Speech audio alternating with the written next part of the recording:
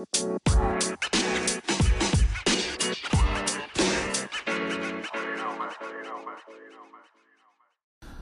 welcome everybody to Clearly Unclear. I'm your host, Matt with 1T_ZEBROWSKI. You can hit me up on Twitter at Matt with 1T_ZEBROWSKI. Also on Facebook at Clearly Unclear. Like, follow, share. I appreciate all the love and support. Let's just get into it. Week 16. Titans win a big one at home, 20-17 after trailing, getting dominated early. The Browns lose a heartbreaker on the road on Christmas Day. Despite Baker's 4 interceptions, they lose 24-22 to a 12-3 Packers team who is playing very well. The Colts beat the Cardinals on the road. Cardinals shoot themselves in the foot again and lose another game in December, 10-5. Lions lose another close one. The Falcons are surprisingly 7-8. The Giants get hosed by the Eagles, the Jaguars, and Jets. The Jets win 26-21 in a shitty game between two really shitty teams. The Buccaneers on the road just absolutely destroy the Panthers 32-6. I don't know what those Panthers are going to do with their quarterback room, but something's got to change, or you got to get an offensive line. One of the two. Biggest disappointment of the week, the Chargers on the road losing 41-29 to the Texans. And rookie David Mills, who's actually probably numbers-wise looks like the best quarterback in this draft, numbers-wise. Bills beat the Patriots. Bills fans act like they won the Super Bowl by beating a team they said and claimed at the beginning of the year would not sniff a division title nor second place, only would be better than the Jets because the Jets are that shitty, and now they act like they just are world beaters, which is hilarious. The Josh Allen nut huggers are out in full force, which is fine. I like Josh Allen, but he's flawed. He makes mistakes, but he did play a very good game, maybe his most complete game of the year, and they beat the Patriots, at home. But the Patriots just a couple weeks ago went into Orchard Park and absolutely bitch-slapped that Bills team around. The score didn't indicate it, but if you watch the games, because you got to watch the games sometimes to get the context, they absolutely dominated the Bills. The Bills beat the Patriots. The Bills should beat the Patriots. The Bills on paper are better than the Patriots. I just don't know if they're a better coach team or as disciplined as the Patriots. And you can be less talented, but if you're well coached and you play fundamental football, you can beat any team in the NFL any day, especially if you don't make mistakes.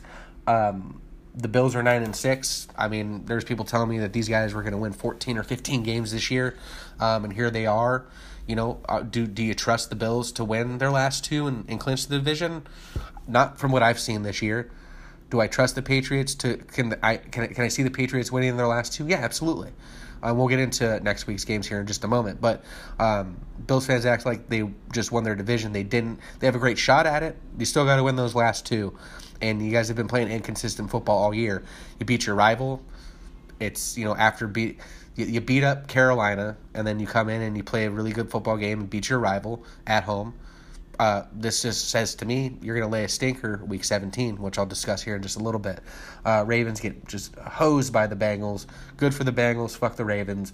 Rams win 30-23. Stafford didn't play too well. When you win 30-23, when your quarterback doesn't play too well, that means you're running the ball well, you're playing defense, special teams, things are good, Rams look good. Bears beat the Seahawks 25-24 in a very snowy game in Seattle. The Broncos lose to the Raiders on the road 17-13. I was actually at this game with my dad, who's a Raiders fan. Well, he's a Raiders fan because his late brother was a Raiders fan, Tuffy. He was a huge Raiders fan. So, he follows Raiders, loves the Raiders, was gracious enough to surprise me with tickets for Christmas. We had great seats. I'll post some pictures on Clearly Unclear when I post this episode later today on my Facebook page at Clearly Unclear.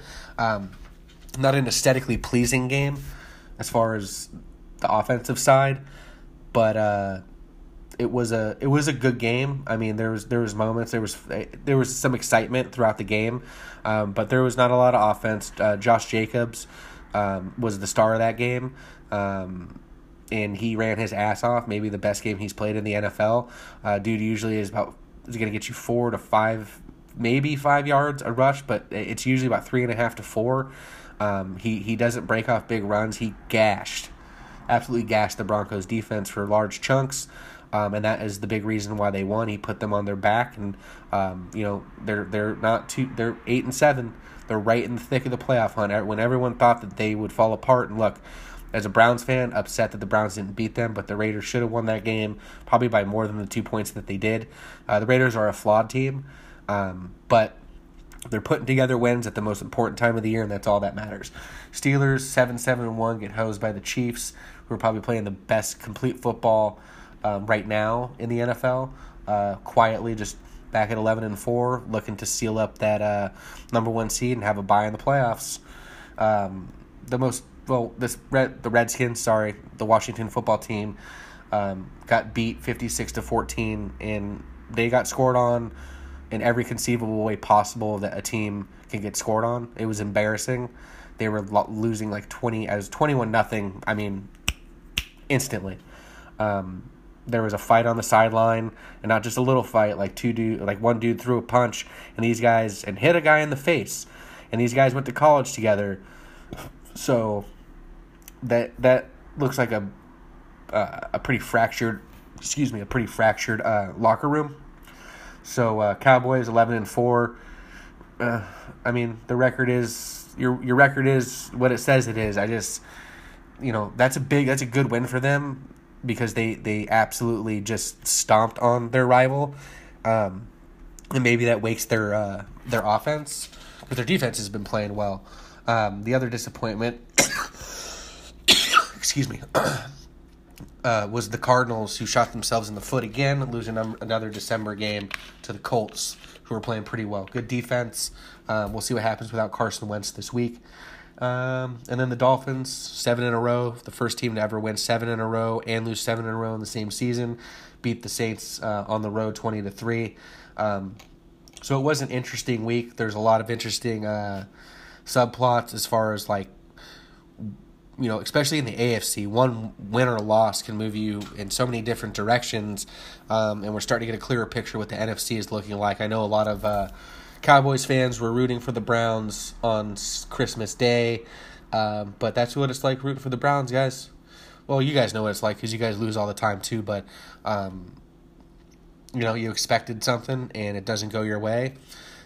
They want to be in first. They want that bye, and they were really relying on the Browns to beat a very game Packers team who didn't do enough to impress me against the Browns. The Browns defense is the only reason that team's been in games. Baker didn't play well. You could say that fourth interception, obviously it was a pass interference, but that's not what cost them the game. It was the other 3 interceptions and the shitty play by the offense in general. I like Baker Mayfield. I didn't care for the pick at the time. But packaged with a Denzel Ward and a Nick Chubb, you can wrap your head around that's a really good draft. He had a great first year.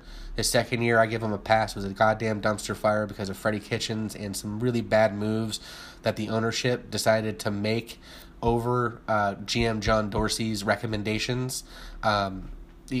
Regardless of how good Dorsey was, they wanted Kitchens as that coach, and it turned out, and I thought it would be. I'm like, it's a wasted year. Fast forward. The following year, third year, Baker has a great year, very efficient. The team's rolling. They win a playoff game. They're within one bad. I'm not going to ever blame this call because there's other reasons why the Browns lost, but that helmet-to-helmet call at the end of that game against KC,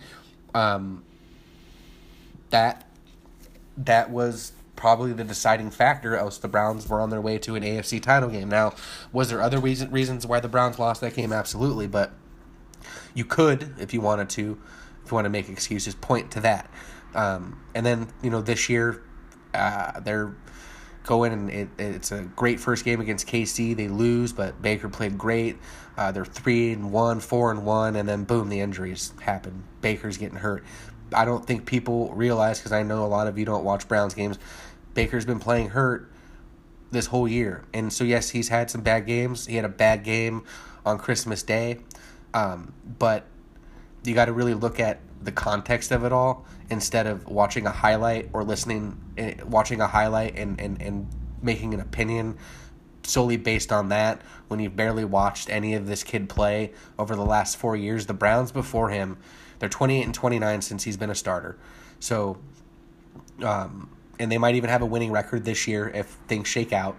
But they have the Steelers at home. Steelers on the road, Bengals at home to finish the season. But if they were to finish 500 again, or 500 or better, it's this 2 straight winning seasons with a playoff win. And as a Browns fan, you just want to see the baby steps. I thought they would win 11 games this year, just like they did last year, but it would be different. They're going to win those 11 games. They're going to take that experience that they learned off last year, and take it to the playoffs. And injuries have killed them. COVID's killed them, and that's been with a lot of teams. But the Browns have lost very, very important players on key parts of their offense and defense. Chubb, Hunt, Landry, Odell, bye-bye. I don't care if you're not there. They won without you. You're doing pretty good in L.A. I'm happy for you. You just weren't a fit in Cleveland. Everybody on that team has been hurt on all sides of the ball, and it's the fact that they 2 weeks ago with one win against the Raiders would have been in first place in the AFC North and in control of their destiny, lose 2 games by a combined total of 4 points to two teams who are in playoff contention. Obviously, the Packers are going to win that division, and now the Raiders have won 2 in a row to put themselves back in a position for the playoffs. So, and that's with a decimated roster.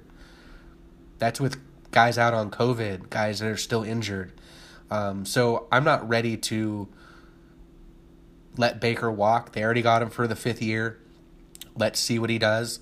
Do I want to sign him to $30-35 million if he has a good year next year? No, not yet.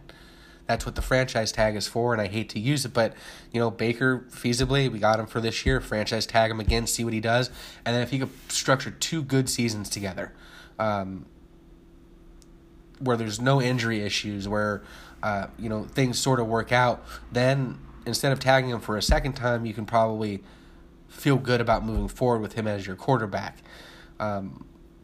I don't know. There's not many guys out there you can get to replace Baker. I've heard people say Gardner Minshew, and because of his numbers, but what's his record?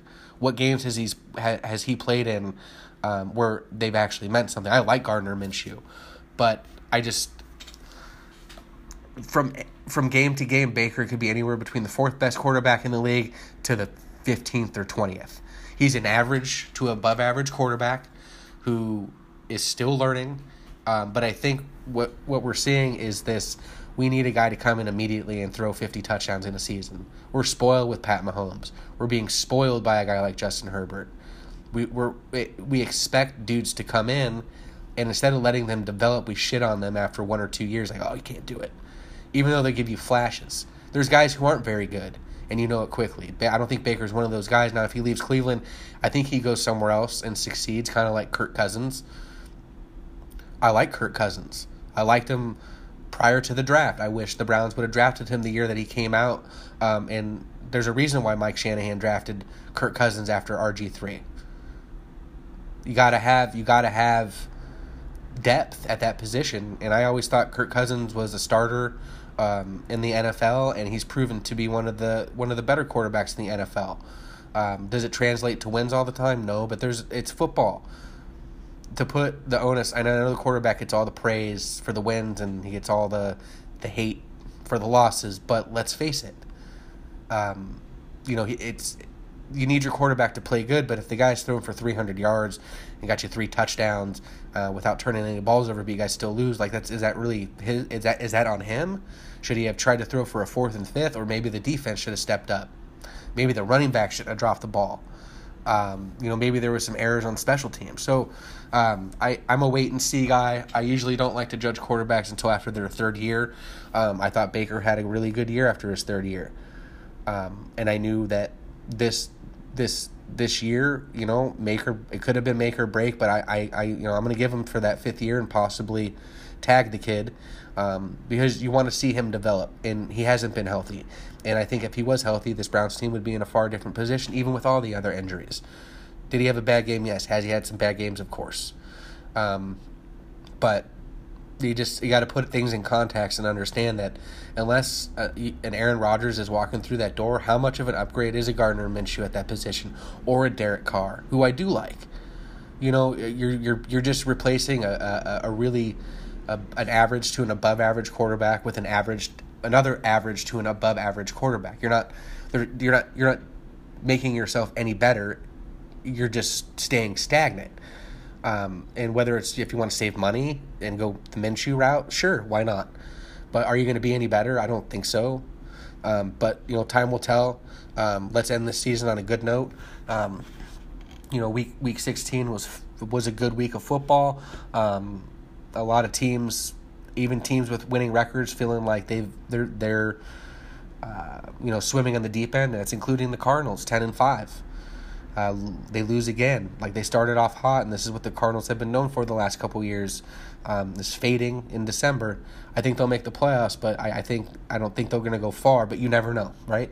That's just my estimation. So quickly, Week 17 starts off. Oh, we got no Thursday games, do we? No, it doesn't look like it. So it's just a full Sunday slate. And then we get the Monday nighter. Browns-Steelers Monday night. Okay. We got a good one. Chiefs-Bengals. That could be an AFC title preview. That should be a really good one. That's a noon kickoff Eastern time. Central Standard Time. So 1 o'clock Eastern time. Giants-Bears. Eagles-Washington. Who cares? Rams-Ravens should be pretty interesting. Buccaneers-Jets. Raiders-Colts is huge. 8-7, 9-6. Raiders got to win this game, and then they have to beat the Chargers the last week of the season, probably to get in the playoffs. The Patriots at home, probably going to curb stomp the Jaguars. Bill Belichick likes to beat up on rookie quarterbacks. Bills-Falcons, I think this is a trap game for the Bills, but watch them just absolutely blow the Falcons out. I just think after that win against the Patriots on the road that they're not going to come in prepared. Dolphins-Titans, this is huge for the Dolphins and for the Titans, actually, to stay close to the Chiefs to possibly take that number 1 seed. I like the Dolphins in this one. I just do. I think they're playing great football. Texans, Niners, they're going to bounce back. Broncos-Chargers is interesting. Chargers at home. Broncos and Chargers always play each other tough. Chargers need to win this game. A loss here, they're done, in my opinion, making the playoffs. Panthers, Saints win here. They go to 8-8. They have a playoff shot. I'll jump into the playoff picture here soon. After Week 16, the Lions 2-12-1. Go on the road to play a 5-10-0 Seahawks team, both teams are struggling. Lions probably should have about 6 or 7 wins this year, just based on how they've lost some games. But that's the growing pains. That team's still playing really, really, really hard for Dan Campbell. So that shows me something that they believe in that guy. Cardinals-Cowboys, huge game. I think both teams need this win. I know the Cowboys are coming off an impressive beating of the Redskins. Sorry, the Washington football team, excuse me. But I think they need to show that they can beat a really good team. And the Cardinals, 10-5 on paper, are a really good team. But the Cardinals need this win. Just as bad as the Cowboys do.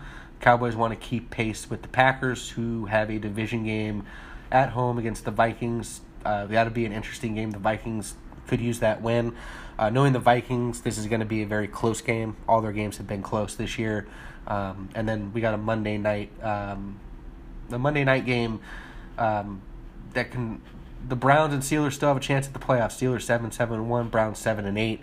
I would love to see the Browns win their last 2, have a winning record, possibly make the playoffs. But I want to say the Browns, but I think the Steelers are looking for revenge from last year. I don't look for this to be a pretty game, but I think the Steelers probably win because they're at home. In a close one, probably another 2 or 3 point game, which would mean the Browns would lose 3 games by a combined 6 to 7, 8 points, which is tough to swallow. It's a tough pill to swallow, but and then they go and finish the season at home against the Bengals. So there's a lot on the line in Week 17. Browns, Steelers, all these teams still have a chance, technically, which leads me to where we're at in the playoff picture. Right now, Chiefs are number 1 in the AFC for that bye. We got the Titans at 2, Bengals at 3, Bills at 4, Colts at 5, Patriots at 6, Dolphins at 7, and then on the bubble we got the Chargers, Raiders, Ravens, Steelers, Browns. Broncos 7-8. So I mean, these teams are all within one game of each other for that for the wild card. The Dolphins are in there because of tiebreakers, but I don't, it's gonna be wild. It's gonna be a wild last 2 weeks. Right now, if the playoffs were to start, we'd have the Titans playing the Dolphins, which we already have this week. So it would be a rematch. Then we have the Bengals and Patriots, which would be like a really interesting matchup because like it's a really good defense and a team that likes to run the ball with a team that loves to throw the ball, that has got 3 capable wide receivers. It would just be, I think that would be the most interesting game of the first week of the playoffs in the AFC. And then we have a rematch of the Bills-Colts, which if you watched that game last year, the Colts had the Bills on the ropes. Are the Colts better than last year? I think so, because JT is balling. That would be that's from an interest standpoint as far as like, could I see the Colts beating the Bills? Yes, of course. But we'll see what happens this week. Everything can shake up. I mean, the Dolphins could lose, the Patriots can lose again, the Colts could lose again, and then the and then the Bengals can the Bengals can lose again, and then the Chargers, Raiders, Ravens, maybe a combination of the Steelers, Browns can all win, and everything just starts to flip on its head. It's pretty wild what's happening when you have 13 teams still, fighting for a playoff spot, with really only 1 or 2 of these locked up, with the Titans and the Chiefs, but everyone else is in a dogfight, whether it's for a division title or whether it's for just one of those last 3 wild card spots. As far as the NFC goes, Packers right now 12-3. First in the NFC North. Have they clinched their playoff spot? Yeah, they clinched the division. So did the Cowboys last week. Rams have clinched the playoffs. Buccaneers clinched the division. Cardinals clinched the playoffs. There's really, after the Packers, and I like the Rams a lot, and the Buccaneers, I don't really believe in the Cowboys or Cardinals. I think if the Niners get in, because they're in the hunt right now, they're 8-7. Eagles are 8-7. But you have the Saints, Falcons, Vikings, all, and somehow Washington's still there at 6-9. I think the Saints and Washington are done. The Falcons, they could beat the Bills. Whew, you never know. Again, I think that's a trap game. The Vikings need a win. The Eagles get a Washington football team that's falling apart, and the Niners get a Texan team that just came off a big win at home against the Chargers. So I like the Niners and the Eagles to win. I think this is pretty much how we're looking at the playoffs going into it in a couple weeks. For the most part, I could see a Falcons team shooting up, or even a Vikings team, if the Niners or Eagles can't stay consistent. The Eagles are playing pretty good the last couple weeks, and then the Niners, they just had a tough loss against a really good Titans team, so no shame in that. But right now we'd be looking at the Packers getting the bye, so the Cowboys would face the Eagles, which would be a crazy first round game, and then you would have the Rams facing the Niners, a division division rivals, and 2 teams that don't really like each other. The Niners match up pretty decent with the Rams, and then we'd have the Buccaneers Cardinals. So some real fire matchups for the NFC. I think the most interesting one to me would be that Rams-Niners matchup, and then obviously the Eagles and the Cowboys. So that's kind of where we're at, after Week 16, where we're at going into Week 17. I went over the schedule for the Sunday and Monday, kind of touched on this whole playoff picture, which is pretty wild in both conferences, but the AFC is bananas. With that being said, I'm going to take a quick break. When I get back, talk a little bit about Christmas. And I don't know if you can tell, but I got a kind of a raspy voice. I've had a couple days off because I haven't been feeling well. But I'll get into that more here after the break. And then I'm going to break down Georgia, Michigan, Cincinnati, Alabama. We got the college football semifinals coming up tomorrow. Can you all believe tomorrow is New Year's Eve? It's been another one of those years that feel long but aren't. And so It's just crazy. We're here at the end of the year already. We're going to be blown into 2022, and it just seems like 2021 just started, and then here we are at the end of the year. But I'm going to take a quick break. This is Clearly Unclear. Check back with us here in just a moment. Like I said, we're going to be talking college football, a little bit of Christmas. So check back with us. We'll be right back. This is Clearly Unclear.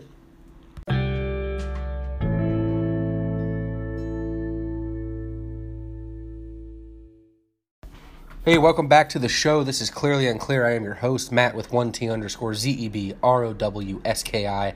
Last segment, we jumped into the NFL. We talked the Browns, Baker Mayfield, went over all of Week 16, previewed a little bit of Week 17, jumped into what the playoff picture looks like today.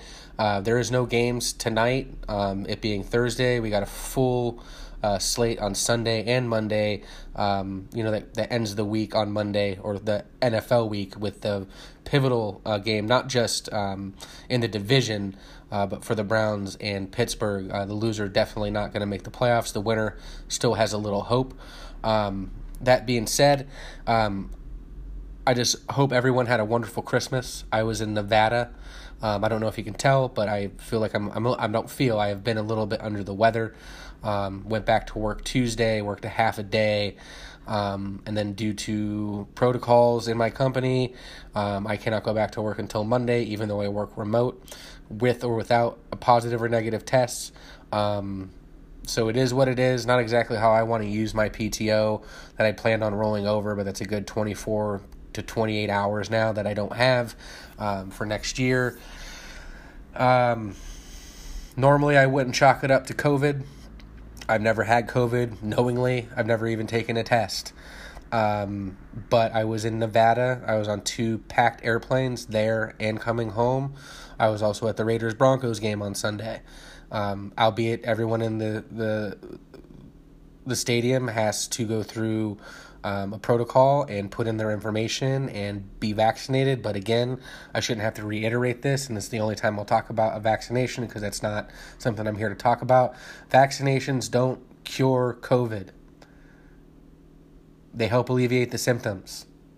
Not sure why there's a whole subsect of people who think vaccinations completely cure stuff like this. They don't completely cure the fucking flu, and you get a vaccination for it. But that's all I'll say on it. So when I got back Monday afternoon, and then even in the evening, I just wasn't feeling terribly great, but chalked it up just to I hadn't slept much in 4 days. It's the first Christmas since my mom's passed. It's only been 4 months. All in all, though, I had a good Christmas. Of course, the void's there. But I got in late Thursday, really didn't get to sleep until what was probably 4 a.m.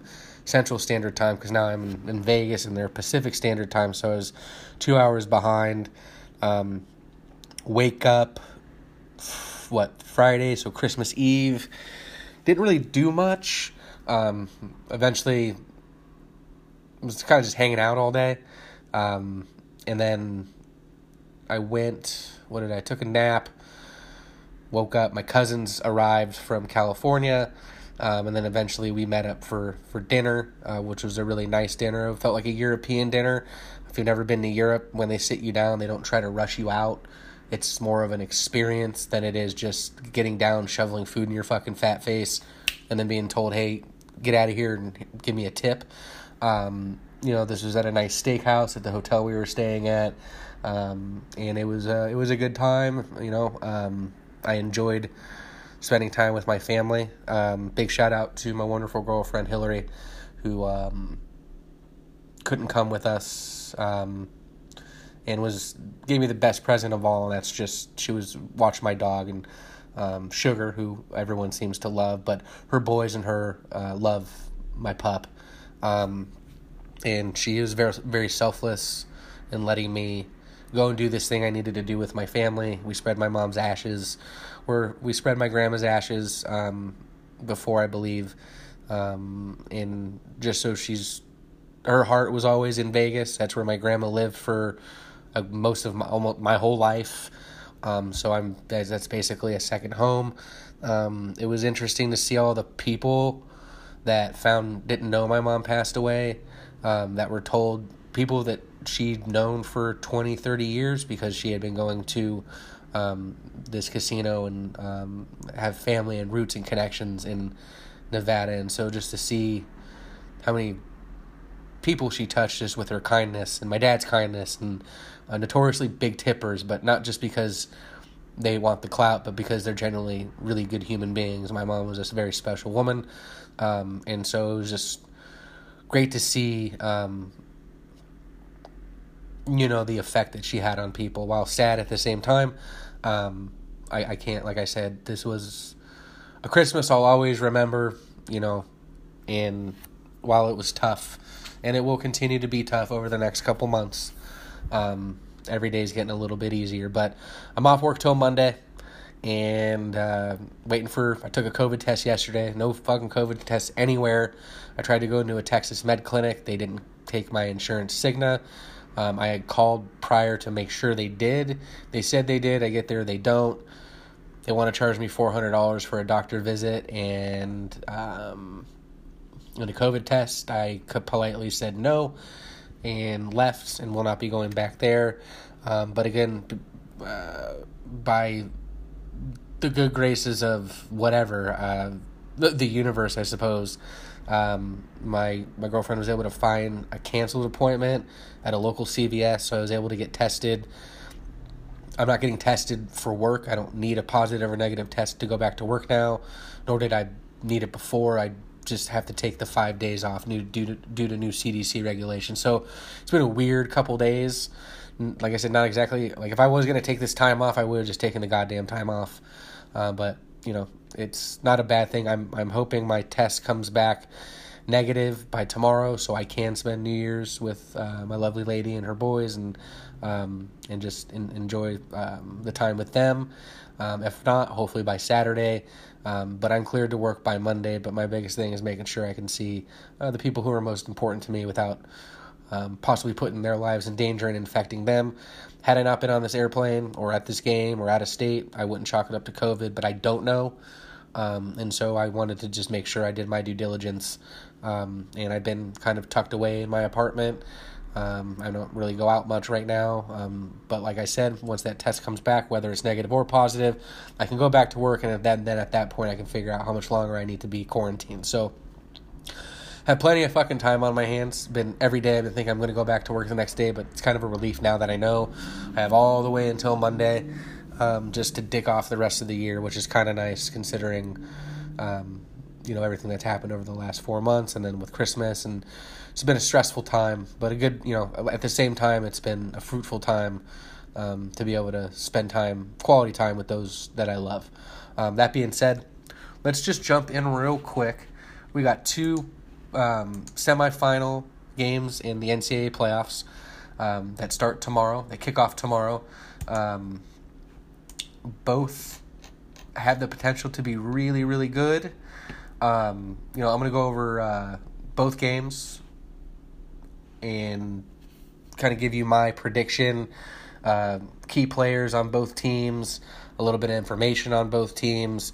I'm going to go over the Georgia-Michigan game last, mostly because I hate Georgia for not being able to beat Alabama. Now we got two SEC teams that'll probably play in the final. But I also don't like Michigan, and I'll explain to you why I would like Michigan to win, only to lose to Cincinnati because I'm very petty.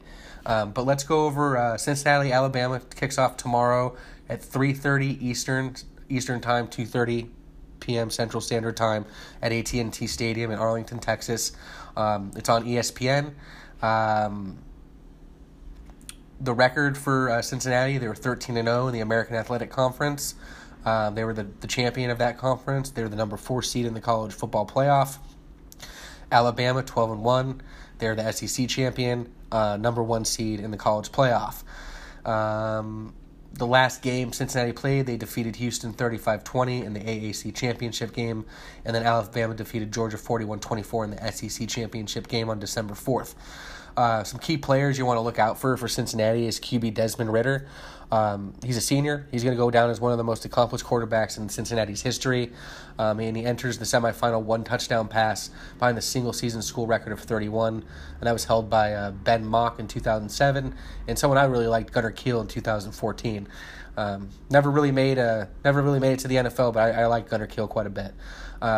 Ritter's thrown for 3,190 yards. And with 350 more, he can pass the single-season school record currently held by current Cincinnati quarterback and coach passing and coordinator Gino Giudelli in 2002. So, excuse me, kind of interesting from a historic standpoint. His record is going to get broke by a player who's currently playing with a coach that's coaching him. And he also entered this game with 12,280 career total yards, 116 career total touchdowns, which are both AAC and Cincinnati records. Basically, if you want to slow this team down, you're going to have to hit the quarterback. They also got a pretty good running back in Jerome Ford. He was the AAC championship game most valuable player, finished the season with a little under 1,300 yards, had 19 rushing touchdowns. He's ranked 6th nationally in touchdowns and in rushing touchdowns and total touchdowns with 20. He's considered a top 20 back with rushing yards per game at 103.6. Against Houston in the title game, he rushed for 187 yards and 2 touchdowns on just 18 carries, so very efficient. With one touch, he's able to break anything open. So also, you want to look on the defensive side, a very underrated defense in Cincinnati. Darian Beavers. Beavers is one of the 5 Bearcats who chose to use their COVID-19 year of eligibility to try to help the Bearcats get to this point, somewhere where they've never been, somewhere where a group of 5 team has never been. Beavers was a Buckhiss Award finalist, as given to the nation's best linebacker. He finished the season, after finishing the season with 89 tackles, 10 tackles for loss, and 4 sacks, along with 2 forced fumbles. While he didn't lead the Bearcats in any of those categories, his leadership and consistency throughout the season is the reason the Bearcats reached the college football playoff. Now, moving on to the more heralded, well-known Alabama Crimson Tide, obviously Bryce Young, quarterback, just a true sophomore. He basically won every offensive award you could win in 2021, and he won the Heisman Trophy. He threw for 4,322 yards, 43 touchdown passes with only 4 interceptions. It really was the SEC game that sealed it for him, where he threw for 421, 3 passing touchdowns, ran for 40, scored another TD. His 461 of total yards was also an SEC championship game record. He's efficient. He doesn't make mistakes, and that was against a Georgia team that I believed was only allowing like 10 points a game, if that. One of the greatest regular season defensive we've ever seen in college football. But when it comes to winning a game that means something, those guys can't fucking do it. With that being said, we want to look out for wide receiver Jamison Williams. With John Mechie out with injury, it's up to Williams to be the number 1 receiver in this Alabama offense. Some would say he probably is a number 1 guy after even before the Mechie injury at the SEC championship game. Williams had 68 receptions for 1,445 yards and 15 touchdowns. He's led Alabama in receiving yards and touchdowns this season. I don't see it taking a step back even with Mechie out. They've got enough young studs in the wideouts in wideout depth to continue to march down the field and score points. Now, another guy we want to look out for on defense, we want to give defense as much shout out as the offense. We're going to be looking for Will Anderson Jr. And now, obviously, we know Nick Saban hangs his hat on defense. And this crew has some really good NFL talent. And so picking one is hard. But he has a team-leading 15.5 sacks, an incredible 32.5 tackles for loss on top of the 15.5 sacks. That's crazy. His single-season sack total and tackle for loss total now are the 3rd best and 2nd best all-time in Alabama history, respectively behind legendary Derek Thomas. We all know Derek Thomas, what a great NFL player he was. The unanimous All-American was also the Bronco Nagurski Trophy winner, presented annually to the nation's top defensive player. So those are some players we're going to be looking out for, key players that you're going to want to watch. Obviously, the quarterbacks and the wide receivers, but those defensive players are going to be the players that probably make the plays in the game that really kind of mold the game into what it will be. We know these two teams can score. Who's going to make the stops? Some key storylines, obviously, with Cincinnati crashing the college football playoff. They were really questioned last year. They had an undefeated season. No one thought they legitimately should be in the playoffs. So it basically took them 2 years to get there. So it started in 2020. They went undefeated in the COVID season. They nearly beat Georgia in the Peach Bowl. They started at number 8 this year in the AP Top 25. They went undefeated and beat 2 Power 5 teams on the road, including Notre Dame, and earned their way to a playoff. This is the first group of 5 to do it. But they're not going to be in the group of 5 much longer. They're actually joining the Big 12 no later than 2024. The Bearcats are one of the 2 teams to be in the top 10 in both scoring offense and scoring defense. The other is number 3 Georgia, which plays Michigan, obviously in the other college football semifinal. And the Bearcats are 2-0 against ranked teams in 2021, 5-1 against ranked teams since the start of 2020. Obviously, Luke Fickell has these boys ready. They know they can play. They can play with the best of them, but they're going to get tested, and that's where you see Alabama. Alabama's where you just have to say one word. Obviously, it's Bama. They're college football. They're the top-tier elite program. No one thought – a lot of people thought they wouldn't even get to this point, but here they are. Nick Saban's won 6 national championships, 3 in the BCS era and 3 in this era of the college football playoffs. Has played for 2 other national titles as well. This season, the loss to Texas A&M early seemed to really spark a fire under these guys' butts. Since that loss to the Aggies, the defense is only allowing 18.7 points a game and 307 total yards per game, with only 60.4 rushing yards per game and 247.4 passing yards per game. In that span, the Crimson Tide held 2 teams without touchdowns. Obviously, they're filled with NFL talent, and with this much time to prepare, it's going to be hard to beat Alabama. This is actually just the 6th time Alabama and Cincinnati have met, dating back to their first meeting in 1908. Alabama has won all 5 meetings, with 4 of them concentrated between 1982 and 1990. Their last meeting in 1990 was an Alabama win 45-7. Obviously, those programs were in vastly different places at the time. Alabama finished that season 7-5 under first-year head coach Gene Stallings, and 2 seasons later won a national championship, and then went and stunk until Saban got there. The Bearcats that specific season, the last time they played Bama, the year that Bama won, I think they won the national championship, like I said, 2 years later. The Bearcats were only playing independent football. They went 1-10 that season. One win came against Kent State. So it's gonna be interesting. The Bearcats have come a long way. Obviously, I want Cincinnati to win. They have the tools to do it, but I think it's going to be a closer game than people think. I think it's going to be tight going into the second half. I just think little by little, just bit by bit, and it's that Bama is going to take the game over and win. I'm going to go say 30-21. I think it's a tight game, but I think it's the Bearcats show up, they play well. I think they impress the nation, and I think they solidify their spot in the college football playoffs even with a loss. So it's hard to bet against Bama. Can't bet against Bama, not until they lose, and even if they do lose, we see what they do.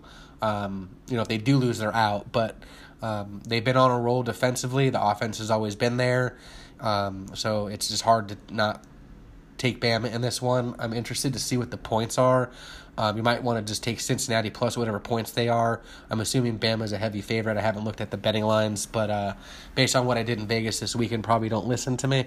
I took the Packers plus 7, and then the Packers plus the 7.5. They only beat the Browns by 2, even after the 4 interceptions by Baker.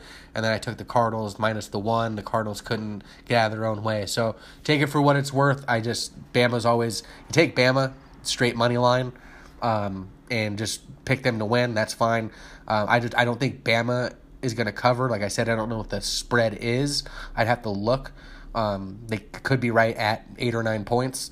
But I think Cincinnati throws everything they have at them, and Bama's just too good, too deep, and too well coached to lose, but in a very tight ball game that they win 30-21. I'm going to take a quick break. When I get back, we're going to jump into Georgia, Michigan, talk a few other things, and then we'll be off until next week, and we'll recap what we saw in the college football playoffs. We'll preview the college football championship final. We'll talk more NFL. We're going to start getting into the NBA a little bit more now that the NFL and college football is dying down. The NFL is about to really ramp it up. 2 more weeks left in the season, and then we got super wild card weekend. Tons of football left until February. With that being said, I'm going to take a quick break. This is Clearly Unclear.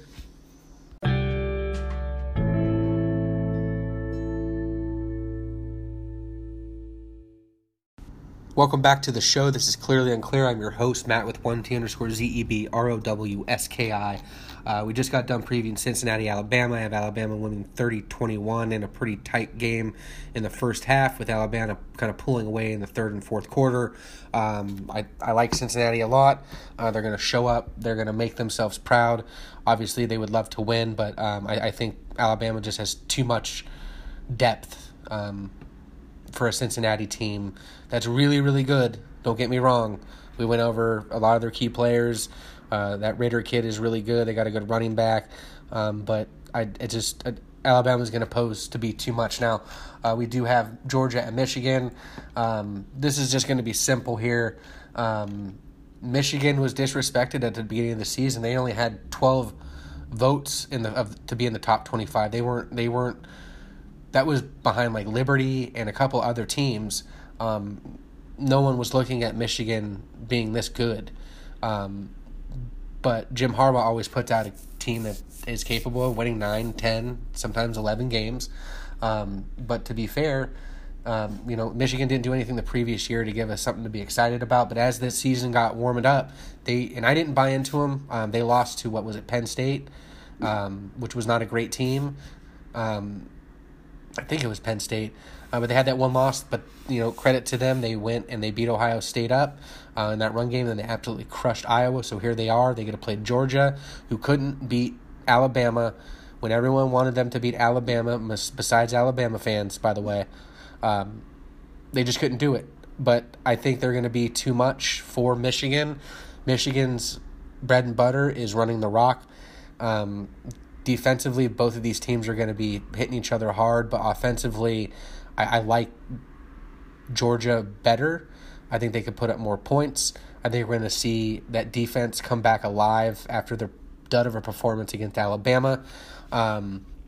This is probably going to be more of a back and forth game. It's not going to be as aesthetically pleasing. I think both teams will get frustrated. I think both defenses will make plays.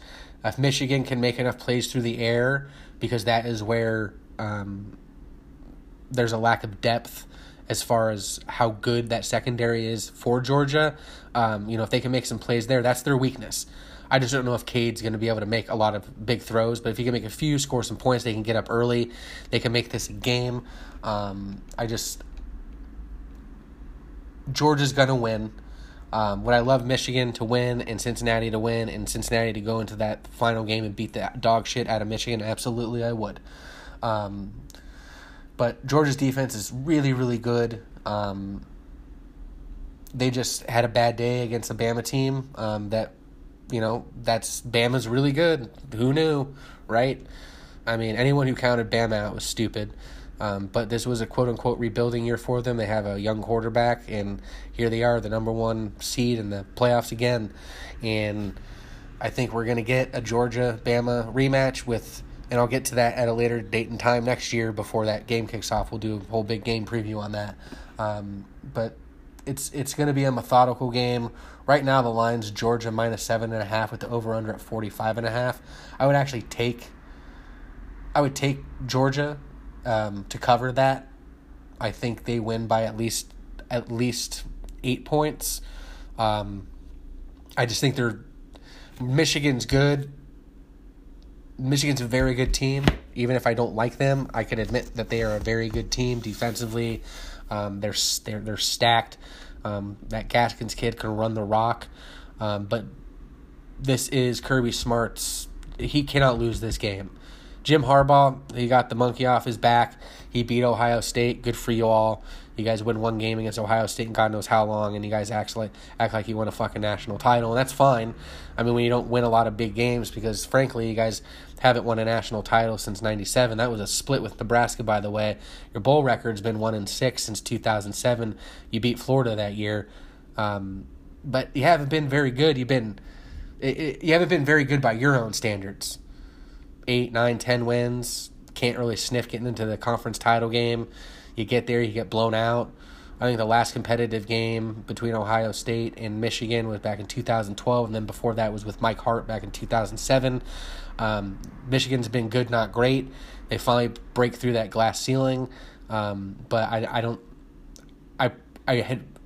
I'm glad things are shaking out this way, but really the matchups should have been done Bama, Georgia in the first round, and then Cincinnati, Michigan, but I get why they did that. The big money is in the SEC playing each other in the final again.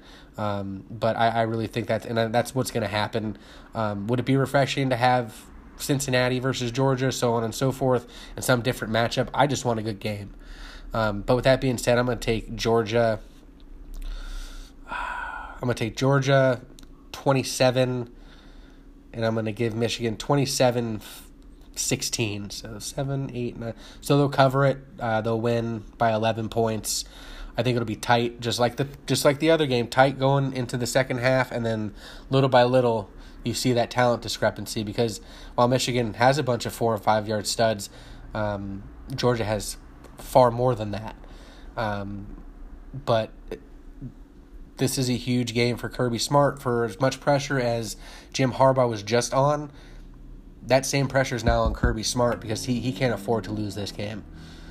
Get to the national title game, rectify what you've been done. You guys had a historic season, went undefeated, but lost in the SEC championship game to your bitter rival, where your defense took a day off.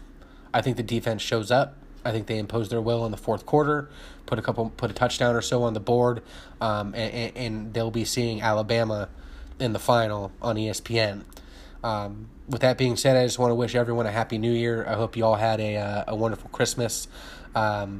The next episode of Clearly Unclear will be in 2022, obviously, so we look forward to that. I'll be covering, obviously, the college football final, probably talking a little bit about the NBA, where we're at with the NFL. I mean, we're going to be going into week 17 this week, so week